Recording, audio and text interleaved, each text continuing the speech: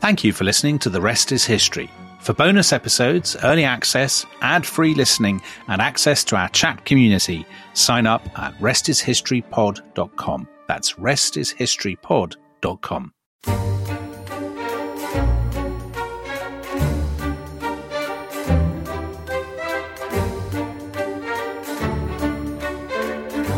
A spectre is haunting Europe, the spectre of communism. All the powers of old Europe have entered into a holy alliance to exorcise this spectre. So begins the Communist Manifesto, written in 1848 by Karl Marx and Friedrich Engels. Welcome to The Rest is History with me, Dominic Sambrook, well-known Marxist, and my sidekick, wishy-washy, Brixton, centrist liberal Tom Holland. Hello, comrade. Hello, comrade. So today we're talking about communism, the great political theory that dominated so much conversation in the late 19th and much of the 20th centuries.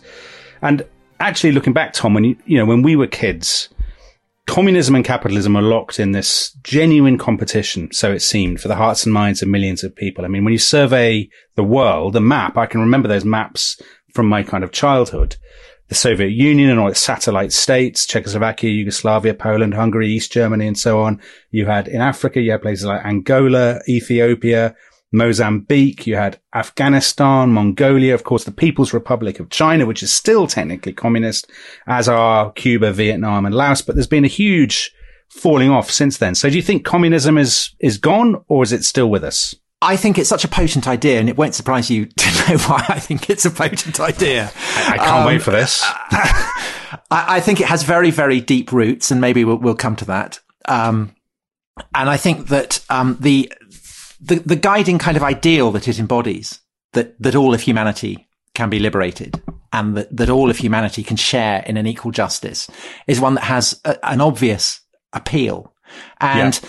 I guess that when we talk about communism, we tend to mean the specific form that it has taken in the writings of Marx, and then the way that it's evolved with Lenin and with Mao and through the ideological war of the 20th century, as you said. But I do absolutely think that, it's, China, potentially the greatest power on the face of the planet, remains a communist state. So it's ridiculous to say that, communism has gone the way of Nineveh and Tyre, simply purely on the political level. But I think it also continues to have a huge influence on the cultural level.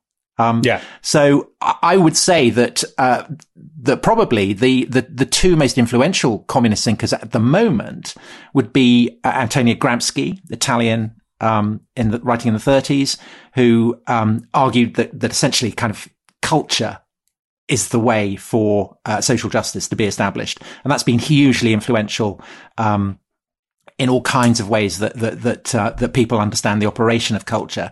And I'd say Frantz Fanon, who the great Martinique francophone writer, who has essentially kind of articulated a Marxist understanding of world politics with an emphasis on how colonized societies and the global south can fight back against what he casts as oppressive imperial domination. And I would say that both of those thinkers have an colossal influence. I mean, I'd go so far as to say that actually, in a way, you could say that Marxism is more influential at the moment in the United States than it is in China.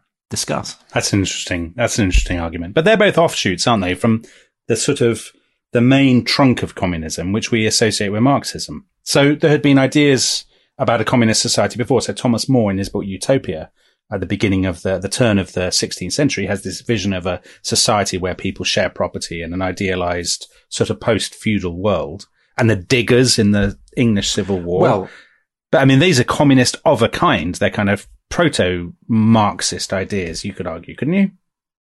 Can I do you want to bring in your book?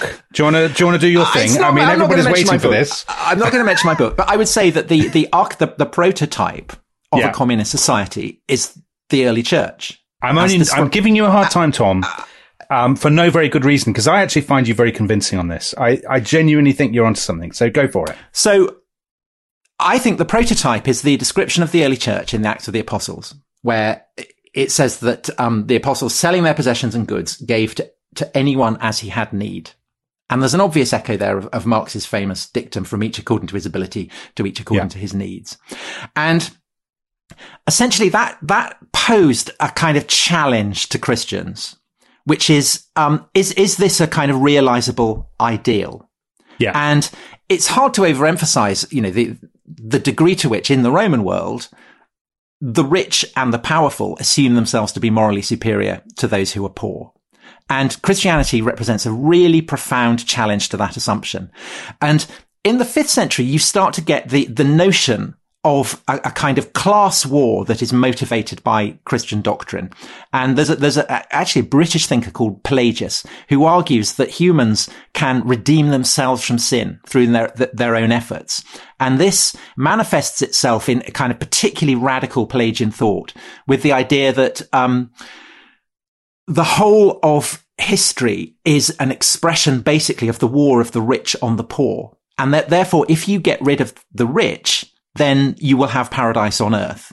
Yeah. And this gets opposed by particularly Augustine, the great father of the church, who says that humanity is fallen. We can't possibly realize heaven on earth. And so the best that can be hoped for is that the rich will continue to give to the poor. And I think that in essence, I mean, you could say that there you have communism against social democracy set up in the 5th century Roman Empire. It's basically Karl Marx and the Cadbury's family, the sort of philanthropists of yes. St. Augustine is a chocolate magnate. Essentially. And Augustine's influence is obviously, he's the huge influence on the church. Pelagius gets branded a heretic. And so over the course of the church's history, there's an extreme anxiety about any suggestion that Christian teaching, particularly in the Gospels, woe to the rich, the last shall be first and the first will be last, that these sayings of Christ should be put into social practice. But you do start essentially the Reformation at its radical fringes is an attempt to put that into practice. Although, of course, you have Calvinists who think if you're rich and successful, that shows that God is smiling on you, and that actually being a wealthy sort of merchant or something is a sign of God's favor, right? Absolutely. But on the very, very radical fringes. So even before the Reformation with the Hussite Rebellion, you have this amazing communist, I think it's the first attempt to realize a communist society in European history at a place called Tabor, which is named after a mountain in the New Testament. And knights and beggars all join up and start digging this huge, great city. And they're doing it against the backdrop that, God is going to judge the world and that paradise will be established on the earth. I mean, and you can see that idea of trying to build a kind of a universal equality, and that the New Jerusalem will be built on earth. You can see that's kind of waiting. Then you've got, the Anabaptists in Munster who try to do the same. You've got the diggers in the English Revolution, and all these figures are influential on Marx. So the diggers are now in what's now a gated community, ironically, isn't it? In Weybridge, sort of stockbroker. That's right. Stockbroker belt. Yes. So let's fast forward a bit to the 19th century and the emergence of what people now think of as communism. And now I would argue that's, and a lot of sort of Carcan communists get very offended and very cross if you say this, but I would say it's so obviously a kind of political religion that it's barely worth arguing about. I mean, it even later on has icons and banners and sacred texts and prophets and all the rest of it. But the interesting thing about Marx is that Marx is not he's from a converted Christian background, but he's actually a Jewish heritage, isn't it? But do you think Marxism is basic? I mean, you do because you think everything is Christian, but you're kind of, why not don't everything. We agreed that fascism wasn't. Any remaining skeptical listeners that Marxism is basically religious? Well, I think that, the famous phrase that you read out at the top of the show, a spectre is haunting Europe. The powers of old Europe have entered into Holy Alliance to exorcise this spectre. On the most basic level, Marx he's kind of like a Gothic writer. He's haunted by vampires and werewolves, and the language of Das Kapital is kind of shot through with the idea that there are supernatural entities, parasites, and all that sort of stuff. Yeah. Yes. But I think on the broader level, Marx takes for granted that the oppression of the poor by the rich and the powerful is wrong. But he doesn't want to say that this is a metaphysical position, because that would immediately kind of lead him wandering into theological dimensions into the dimension of kind of the, Christian thought. So he claims that it's all entirely scientific. Well, that's the key word, isn't it? The scientific nature of... And materialist and historicist. So he sits in the British Library, number crunching the facts and lots of graphs, lots of tables, supposedly proving the inevitable fact that, that all of history is a class warfare and that it is predestined that, the wealthy will be overthrown, that, a classless paradise will be established. And it seems to me that essentially the whole pretense of Marxism to be scientific is a kind of Oedipal attempt to deny its Christian heritage, I think. Wow, that's a big And claim. Indeed its Jewish heritage. Because fascinatingly, one of Marx's ancestors was Rabbi Löw, who was a famous rabbi in 16th century Prague, who according to legend, fashioned the golem, which was a kind a kind of monstrous automaton, a kind of proto-Frankenstein monster, which is in a way a kind of sensational prefiguring of the relationship of the bourgeoisie to the proletariat. So there's all kinds of strange stuff swirling around there, and I think the idea that it's scientific is one for the birds, really. I mean, what do you think? You're a Marxist. Well, I mean, I think it's scientific. Yeah, I think it's scientific in the sense that so many theories and ideas developed in the 19th century were thought to be scientific because it was an age obsessed with science.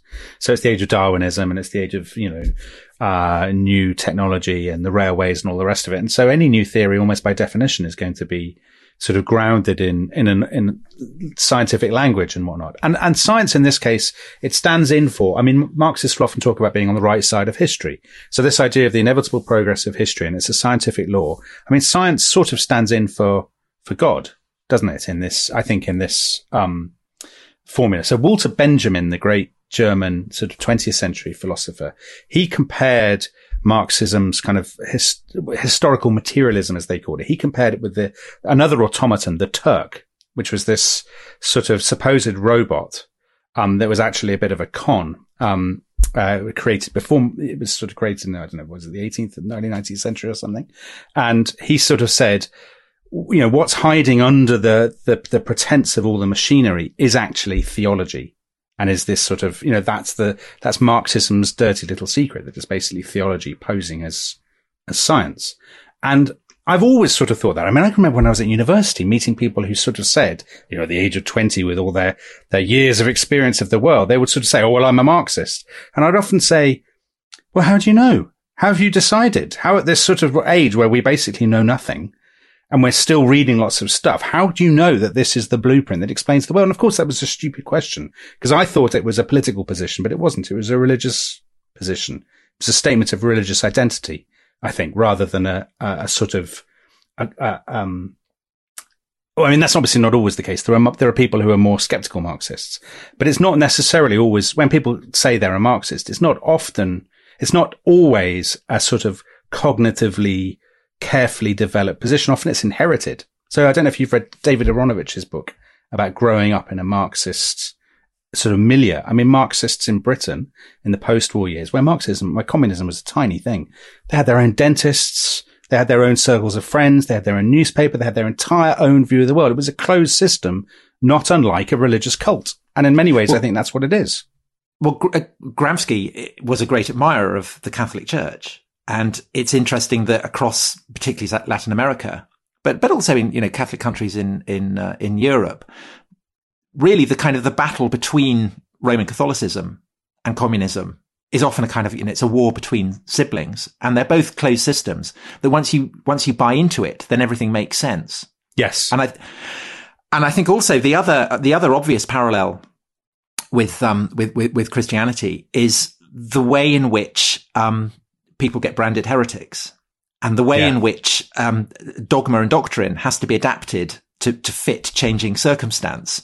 So Marx's philosophy is clearly bred of the very distinctive circumstances of the mid-19th century. So the revolutions that are going on in 1848 in continental Europe, which end up leading to his exile to Britain, where he and Engels, who is basically kind of running factories in Manchester and going fox hunting on the weekend and things,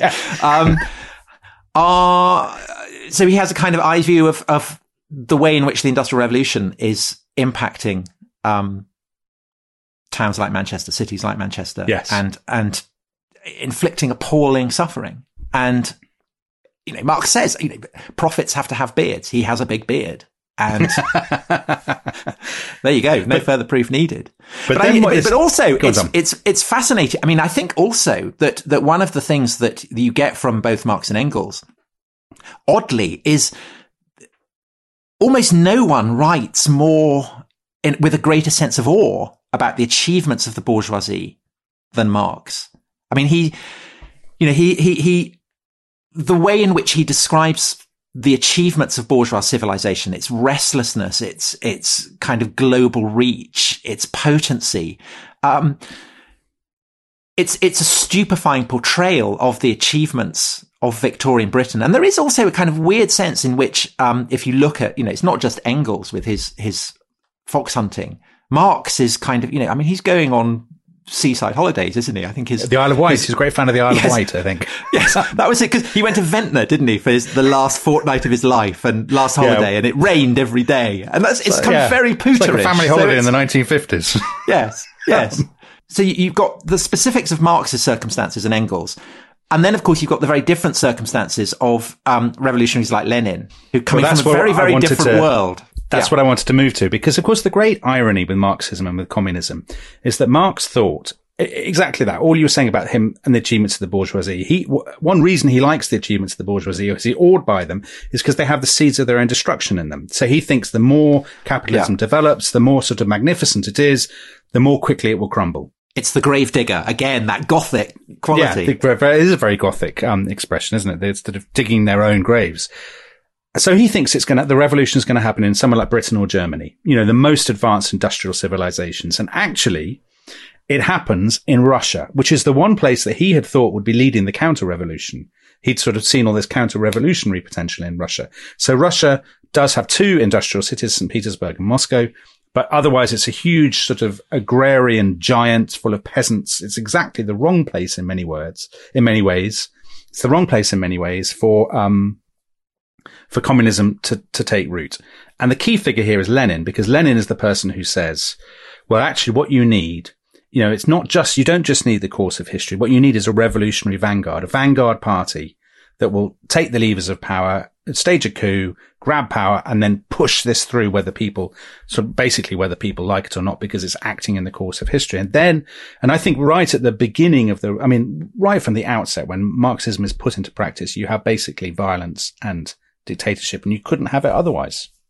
I think also you have the offer of elitism. So the genius of Marxist Leninism is that it offers you, basically, so the Marxism will appeal to people who are very concerned with social justice, who want equality across the world, who want justice.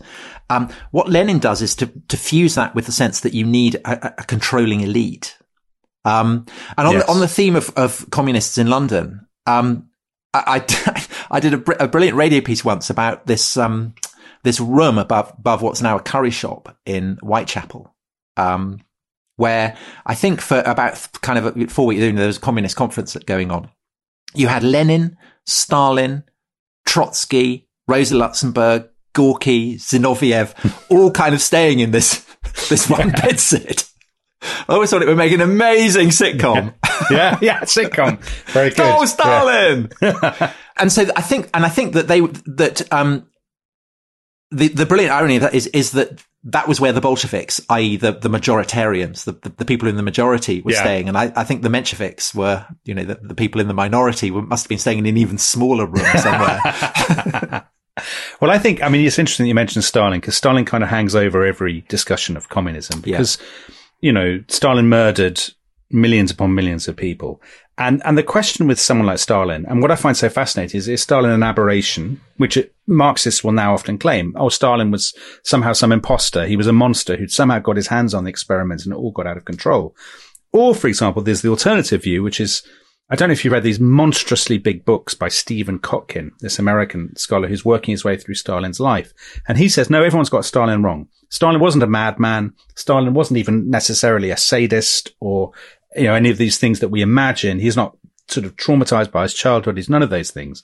Stalin is actually a very good Marxist. He spent all his life immersed in Marxist ideas. He's written tons of incredibly tedious articles about aspects of Marxism in Bolshevik journals.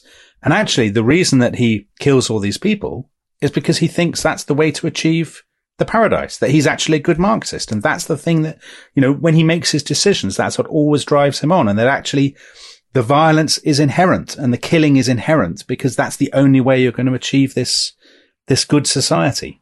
Well, I think that when you look at Stalin or Mao or indeed Hitler, you have to bear in mind that by their lights, what they're doing for the best. Yeah. And that, the idea of killing millions in the cause of bringing about some ideal earthly situation is so monstrous to most of us that it takes such a gear shift that I think it's difficult to do that. But I agree. I think that Stalinism develops logically out of Leninism, which in turn is a logical attempt to adapt Marxist theory to, as you said, the kind of unexpected fact that the revolutions happened in Russia and not in Britain or Germany. But I also think, Tom, that by its nature, it has to be violent because there's always a confiscatory element in communism. Some people have to be brought down. And those people are never going to say, sure, have all my furniture, have my second home, please take it. There's always going to be violence is inherent in it, and violence is in the language. I mean, Lenin's language was extraordinarily violent. And Lenin, of course, famously said, I used to like music and listening to nice, songs and fluffy animals and nice books and stuff. But now I can't do that. I have to be harder than hard. Those things will weaken me for when I become dictator, when I'll have to kill people. And he's as good as his word. And I think the idea of there being a separation between this sort of cuddly Marxism that Lenin supposedly incarnates and then the sort of, the mass graves Marxism of Stalin, I think is a false image. Anyway, we need to take a break, Tom. Sorry. We have to take a break. The listeners are very keen to go and overthrow social conditions and collectivize agriculture. So I think we should let them do it and we'll have a cup of tea. And then you can say what you wanted to say after the break. How about that? Are they not going? They're going to go and listen to adverts, aren't they? Well, Marx would approve, I'm sure. All right, we'll see you after you've indulged some capitalist impulses. See you in a minute.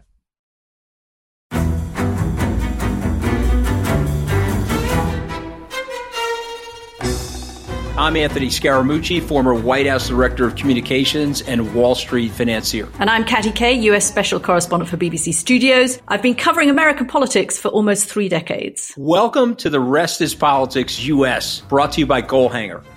Go on, tell us, were those donations you made, like Obama in 2008, was that idealism? Were you hoping to get something out of these campaigns that would serve your own business interests, for example? So I think this will either make this podcast incredibly successful, Katty, or people will be horrified and they'll shut it off right now because I'm going to be very real with you. The Obama donation, I had gone to law school with President Obama. We were not classmates. I was a few years ahead of him. It was 2007. It was then Senator Obama. I had a check in my breast pocket. I went over to the senator. I said, Senator, you and I didn't really know each other in law school, but I'm about to hand you a big check. Can I lie to my friends and tell them that you and I knew each other in law school? Well, Obama looks at me, had the best smile in American politics since Jack Kennedy. Forever. Yeah. He lights up. He looks at me and says, I'll tell you what, if you double the amount of the check, we'll take it back to Hawaii. Okay. And I looked at him. I said, you're done. I had another check in my pocket. I ripped it up. I doubled the amount of the check. And I'm going to tell you right now, I've been to more White House Christmas parties during the Obama administration than the Trump administration. In this pivotal year for the United States, democracy, and world affairs, Britain's biggest podcast, The Rest is Politics, is launching stateside. Uncovering secrets from inside the Biden and Trump inner circles and how they shape the world's most important economy, but also the global economy too. New episodes are released every Friday morning. Just search The Rest is Politics US wherever you get your podcasts.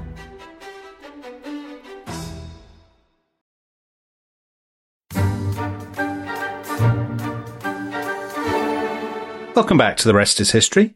On Thursday, we're offering that natural companion piece to today's discussion on communism. We're talking Elizabeth I with the historian Tracy Borman. And here's an early warning for your diaries. On the evening of Wednesday, the 21st of April, we are going to do something very exciting. We're going to do our first live episode of the podcast, live on the internet. And it's going to be all about assassinations. Abraham Lincoln, John F. Kennedy, Indira Gandhi. Tom will no doubt be talking about Julius Caesar. And we'll be, not to anticipate, Caligula. Tom. No, yeah, Caligula, of course, very good. Loads of Romans.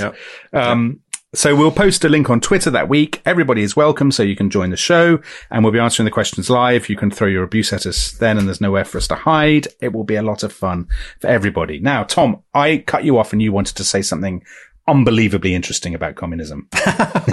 Well, unbelievably interesting. But I'm going to combine it with the first of the many, many questions we've had. And this is from Duncan Hibbard, where he says, is communism inherently totalitarian? I'm wondering about Lenin and Stalin. Isn't Stalinism essentially economically based? So it's about trying to reconfigure the economy. And once you do that, then inevitably, in a sense, you have to kind of seize control of every possible lever. There is no space left for anyone to do anything that the government isn't controlling. And that there might be, I don't know, I mean, Gramsci would be maybe an alternative form of communism that puts an emphasis on control of culture rather than of the economy. Okay. So I would say it probably is inherently totalitarian because it's not pluralist. You know, if you're a communist, you don't tolerate, you can't really tolerate challenges. I think, and of course, Lenin's idea of kind of democratic centralism is that basically when the parties agreed, everybody must agree.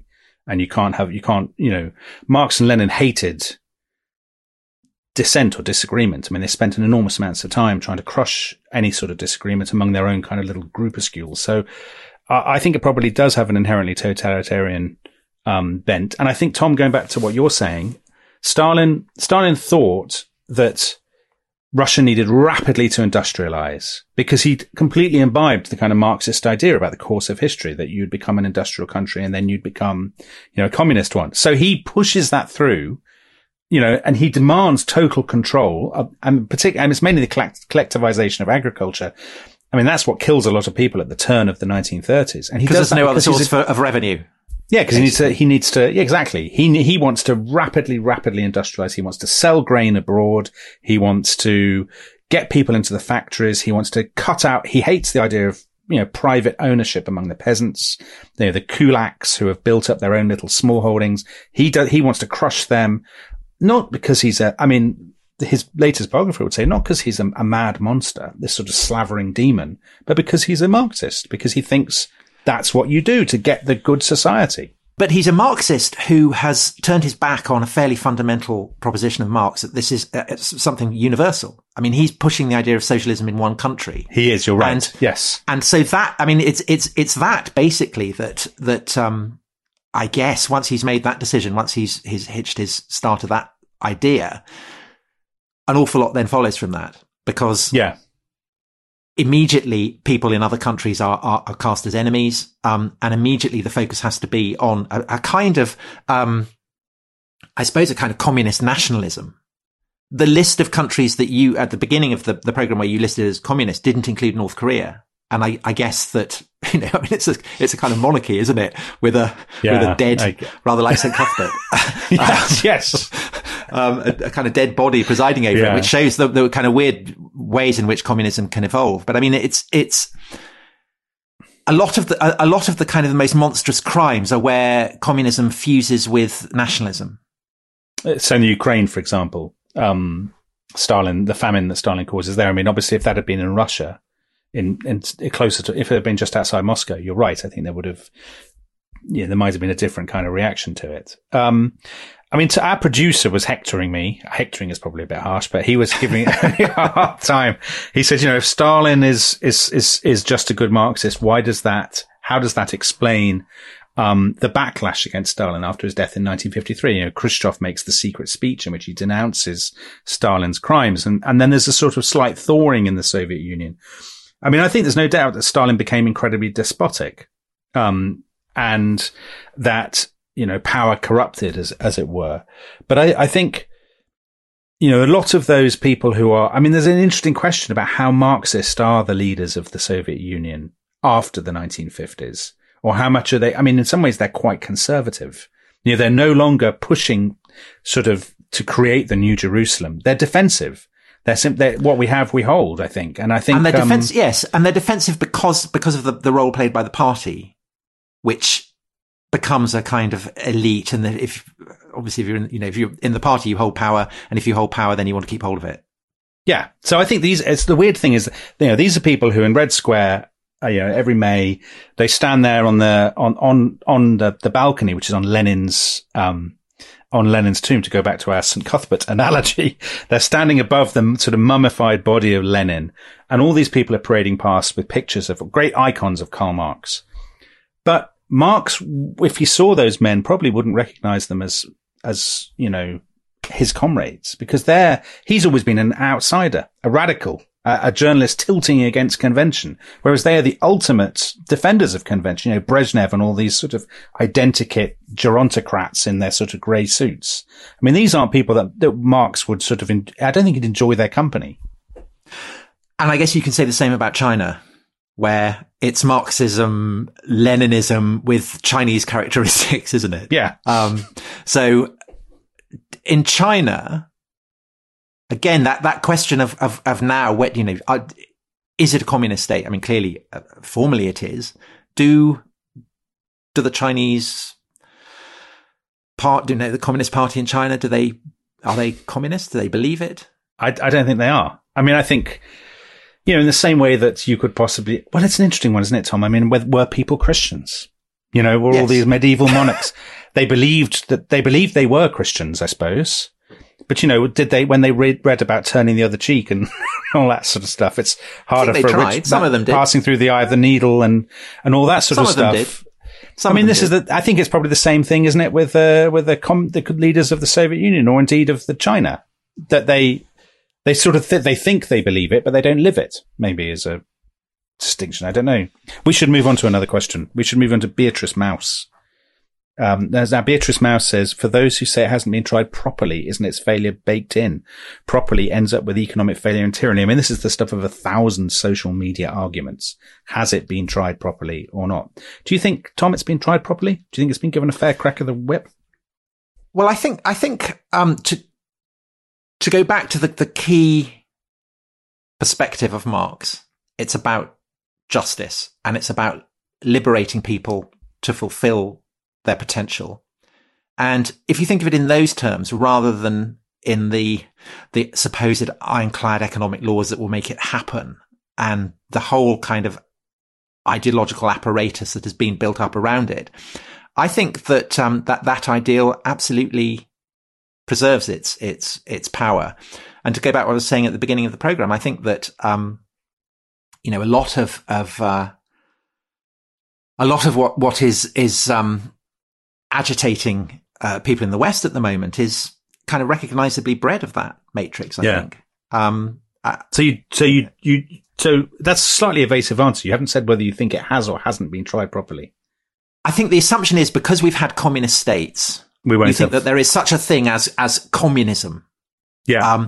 But I think that if you think of it, perhaps a bit more like Christianity or something like that, as an ongoing way of living, an approach, an ideal, an attempt to shape your life by certain ideals, then I think that the idea of, I know that of course Marx is talking about the fact that there will ultimately be a classless society, so that is baked into his perspective. But it's very telling, I think, that in his writings he barely talks about it. And even Lenin, I mean, he's obsessed with the dictatorship of the proletariat, and you need the dictatorship of the proletariat to usher in what will ultimately be the classless state.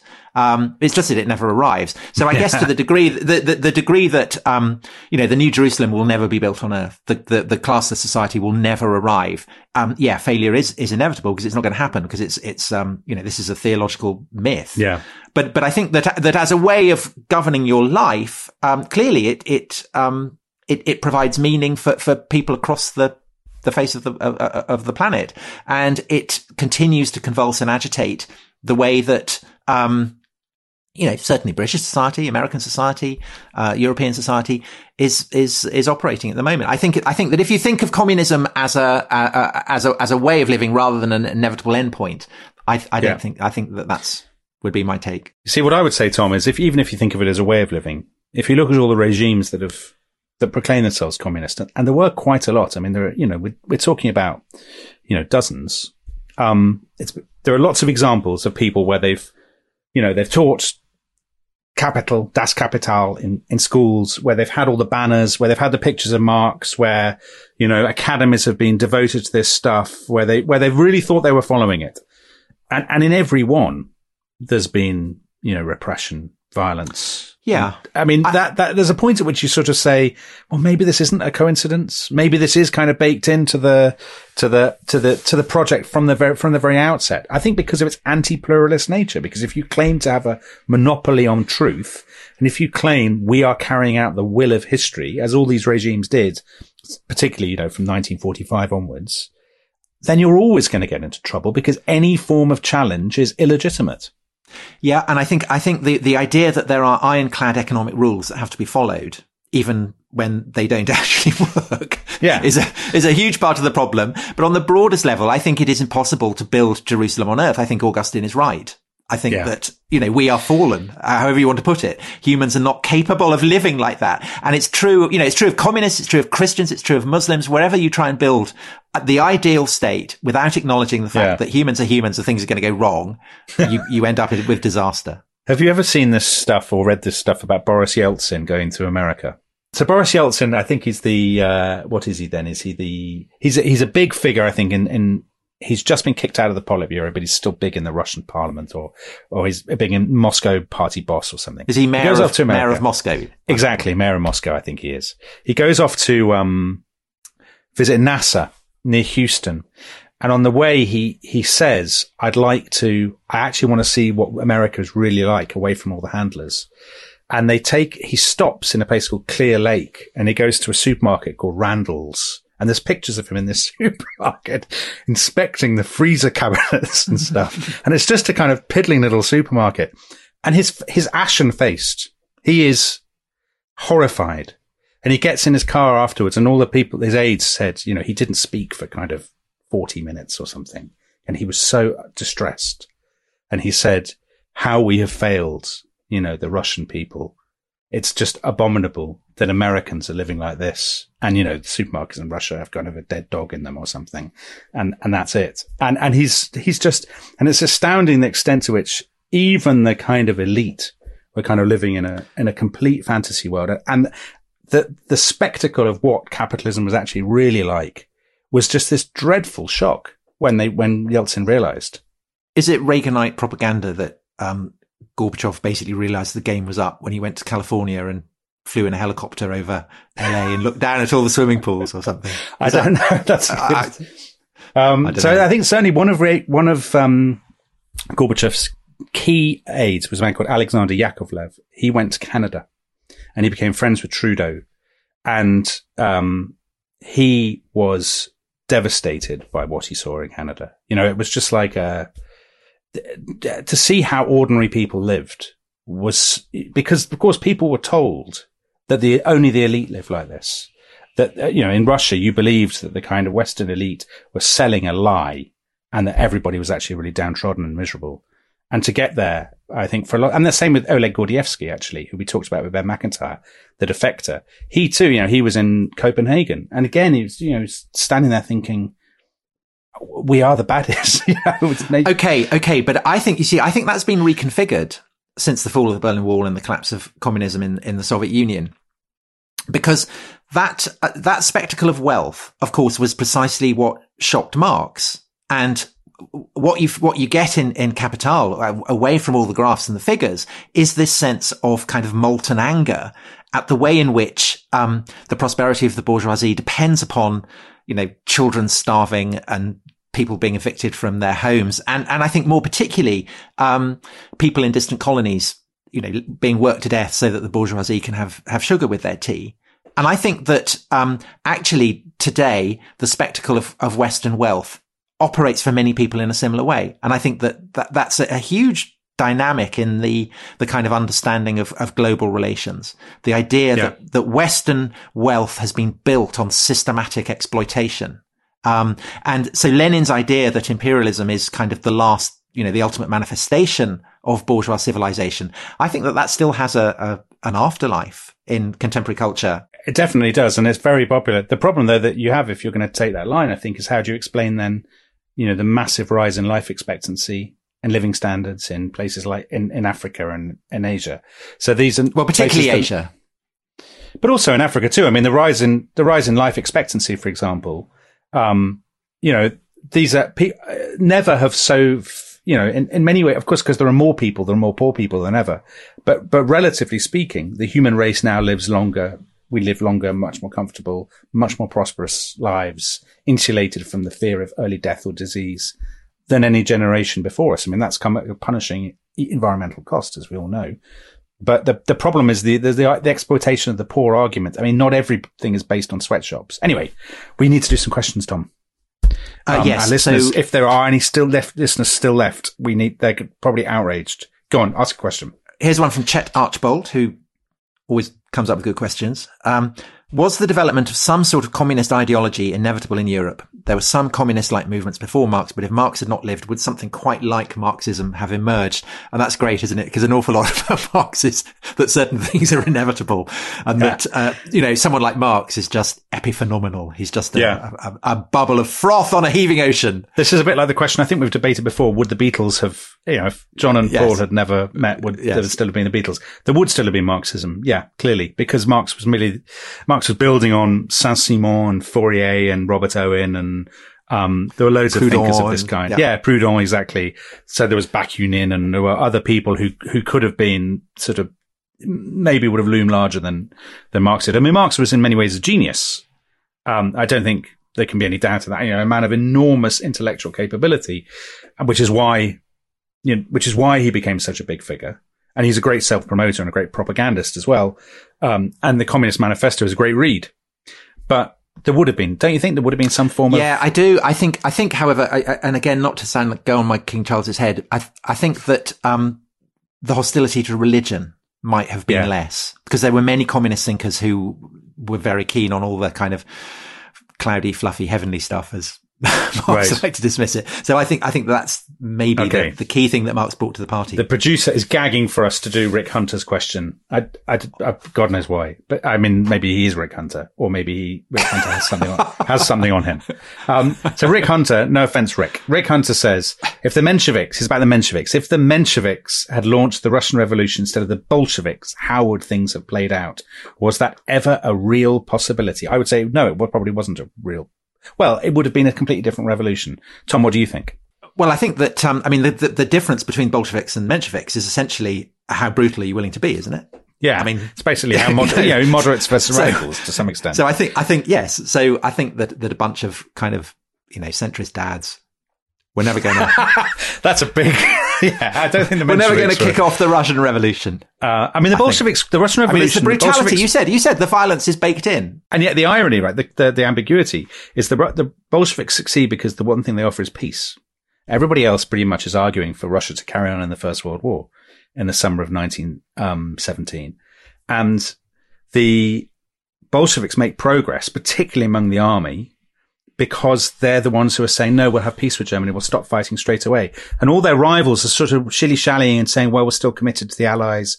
So the Bolsheviks win by saying peace, but also they're prepared to be more extreme. They're always prepared to go further than anybody else. And so, of course, if anybody else had been, if Kerensky had stayed in power, then yes, the history of the 20th century would look very different, I think. Similar dialectic going on with Trotsky and Stalin. And Stalin ultimately wins out again because he essentially, I mean, weirdly offers, peace and stability. Whereas Trotsky's all about permanent revolution. And, well, Trotsky's a loose cannon, isn't he? He's a complete loose cannon. And, yes. Stalin is the secretary. He is the boring guy in the meetings who's got done all the paperwork. I love the idea that both Lenin and Stalin are the kind of safe, stable options.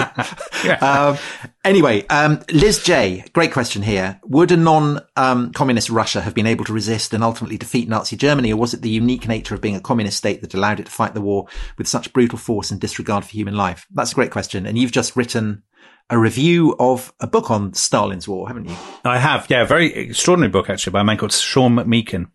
Now McMeekin, he has this great idea, it's a brilliant central idea of, let's, instead of thinking about the war just about Hitler, we should think about it through, Stalin is the key to the war, not Hitler. So, Stalin, look at it through Russia's point of view. It's Russia that, Russia also invades Poland. Russia swallows up the Baltic states. Japan is largely motivated by fear of Russia. So Russia allows you to tie together sort of the East and Western theatres, the sort of Pacific and the European theatres of the war. But he also has this extraordinary argument, which slightly to me fatally undermines his book, which is that the Allies should have attacked Stalin as well as Hitler.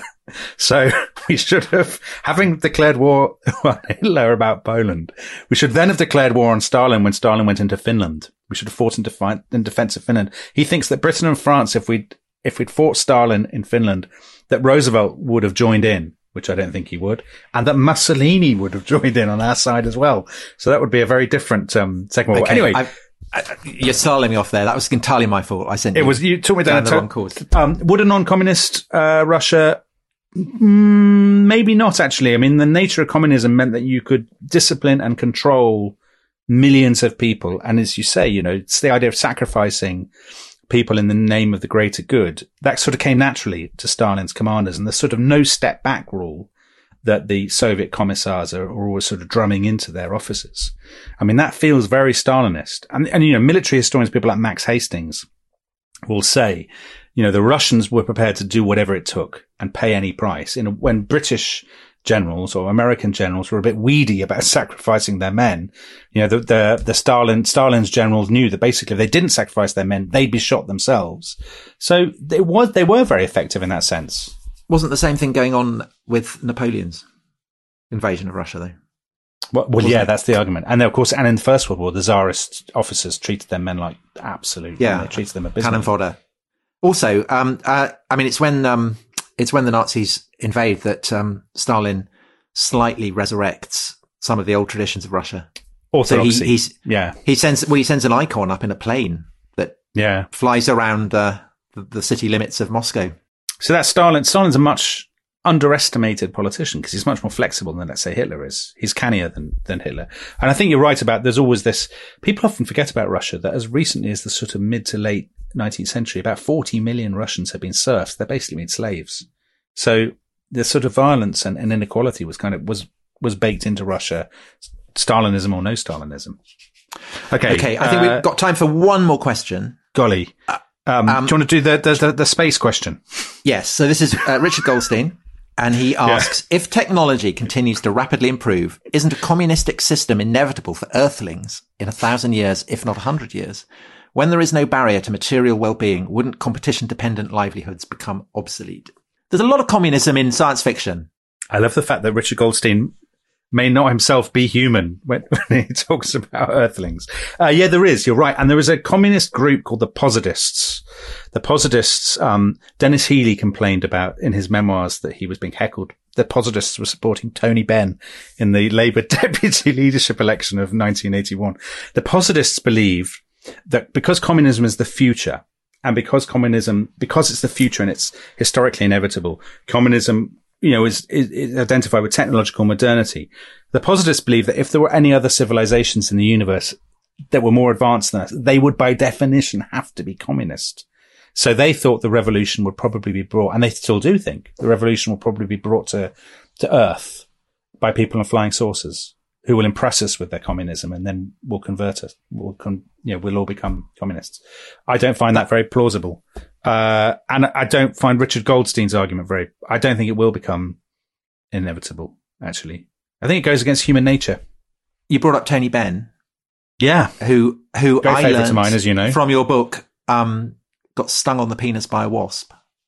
In the bath? I think when he was gardening, wasn't it? But a kind of interesting parallel to Marx, who had a huge boil on his penis and wrote to Engels about it. So there you go. Wow. Great heroes. This is what happens.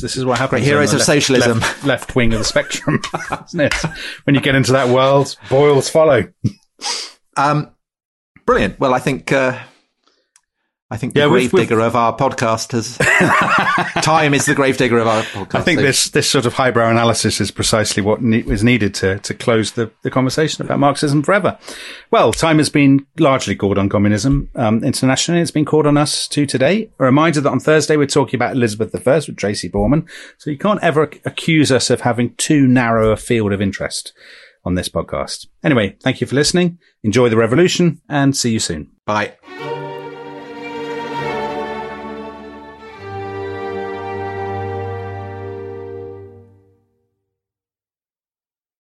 Thanks for listening to The Rest is History. For bonus episodes, early access, ad-free listening, and access to our chat community, please sign up at restishistorypod.com. That's restishistorypod.com.